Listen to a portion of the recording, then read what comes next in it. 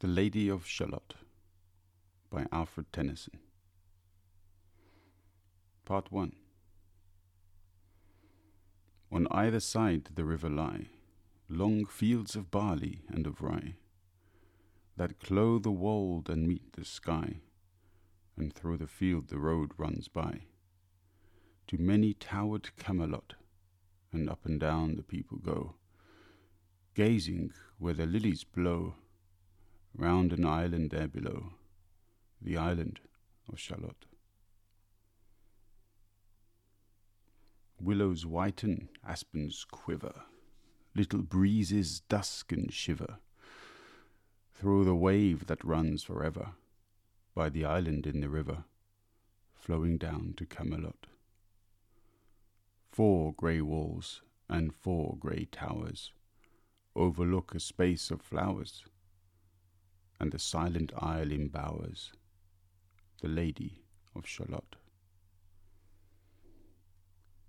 By the margin willow veiled slide the heavy barges trailed, by slow horses and unhailed the shallop flitteth silken sailed, skimming down to Camelot. But who hath seen her wave her hand, or at the casement seen her stand? Or is she known in all the land, the Lady of Shalott? Only reapers reaping early, in among the bearded barley, hear a song that echoes cheerly from the river winding clearly down to towered Camelot. And by the moon the reaper weary, piling sheaves in uplands airy, listening whispers, "'Tis the fairy Lady of Shalott." Part 2. There she weaves by night and day a magic web with colours gay. She has heard a whisper say, a curse is on her if she stay to look down to Camelot. She knows not what the curse may be, and so she weaveth steadily, and little other care hath she, the Lady of Shalott. And moving through a mirror clear that hangs before her all the year, shadows of the world appear. There she sees the highway near, winding down to Camelot. There the river eddy whirls, and there the surly village churls, and the red cloaks of market girls pass onward from Shalott. Sometimes a troop of damsels glad, an abbot on an ambling pad, sometimes a curly shepherd lad, or long-haired page in crimson clad, goes by to towered Camelot.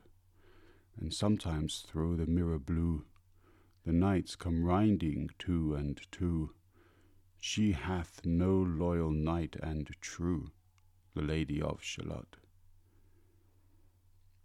But in her web she still delights to weave the mirror's magic sights, for often through the silent nights a funeral with plumes and lights and music went to Camelot.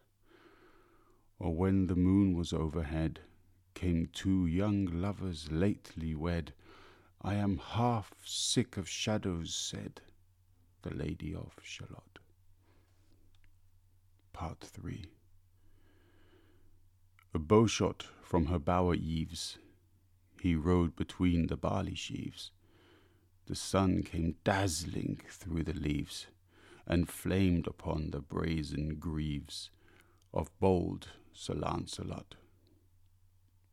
A red cross knight for ever kneeled to a lady in his shield, that sparkled on the yellow field beside remote Shalott. The gemmy bridle glittered free, like to some branch of stars we see, hung in the golden galaxy. The bridal bells rang merrily as he rode down to Camelot. And from his blazoned baldric slung a mighty silver bugle hung, and as he rode his armour rung beside remote Shalott. All in the blue unclouded weather, thick jewelled shone the saddle leather, the helmet and the helmet feather burned like one burning flame together as he rode down to Camelot. As often through the purple night, below the starry clusters bright, some bearded meteor trailing light moves over still Shalott. His broad, clear brow in sunlight glowed, on burnished hooves his war horse trode, from underneath his helmet flowed his coal black curls as on he rode down to Camelot. From the bank and from the river he flashed into the crystal mirror. Tira lira by the river sang Sir Lancelot. She left the web, she left the loom, she made 3 paces through the room. She saw the water lily bloom, she saw the helmet and the plume.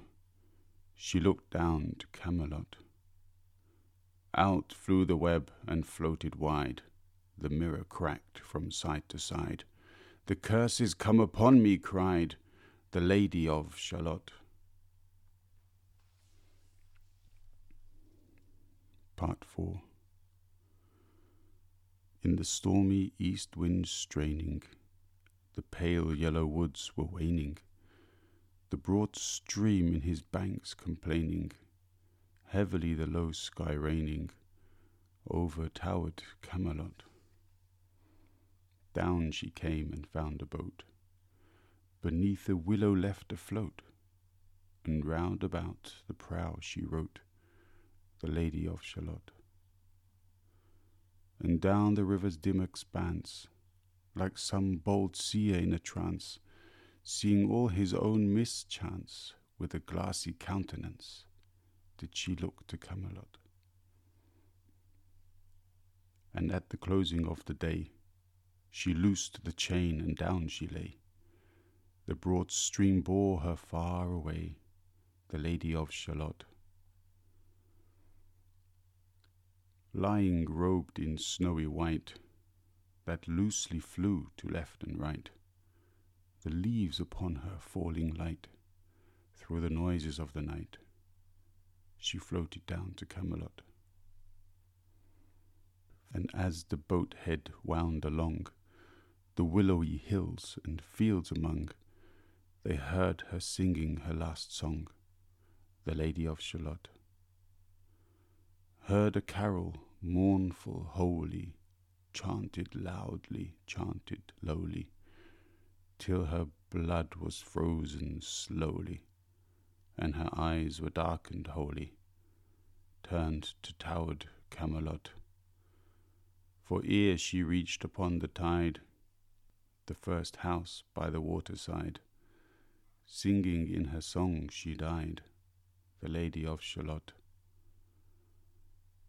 Under tower and balcony, by garden wall and gallery, a gleaming shape she floated by, dead pale between the houses high, silent into Camelot. Out upon the wharfs they came, knight and burgher, lord and dame, and round the prow they read her name, the Lady of Shalott. Who is this, and what is here? And in the lighted palace near died the sound of royal cheer, and they crossed themselves for fear, all the knights at Camelot. But Lancelot mused a little space. He said, "She has a lovely face.